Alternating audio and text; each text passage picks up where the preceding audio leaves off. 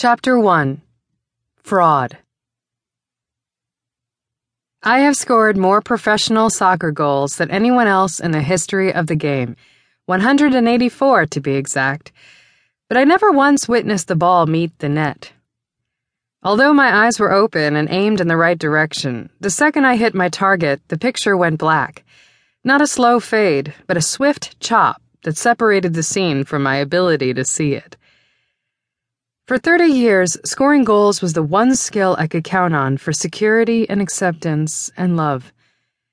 Rarely did my brain pause long enough to consider what might come next and how my life would look without soccer to fill it up. Now it's November 2015, 2 weeks after I announced my retirement. I have let soccer go, but it hasn't let me go. And today, my life still isn't what I'd imagined it would be.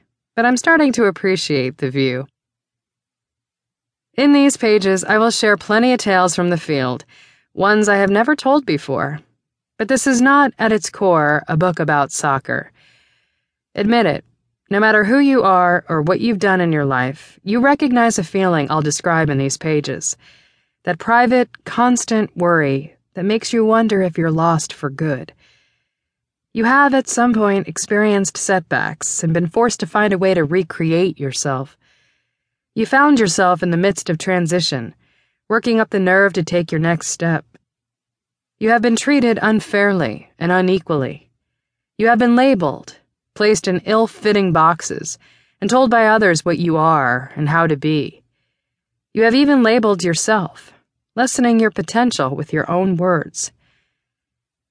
Here are just a few of my labels: tomboy, lesbian, coward, failure, control freak, rebel, fraud. And a few more on the flip side: inspiration, captain, champion, advocate. At a young age, I learned that you own labels by defying them, and you defy them by owning them. I know that the final word on me will be one that I choose.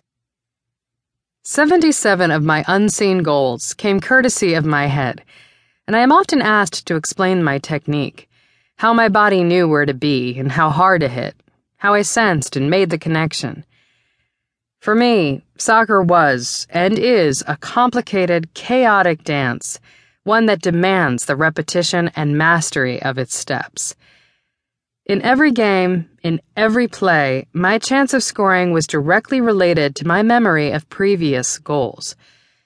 From past experience, I could predict the ball's path and position my head to meet it, finding the sweet spot just before everything went dark.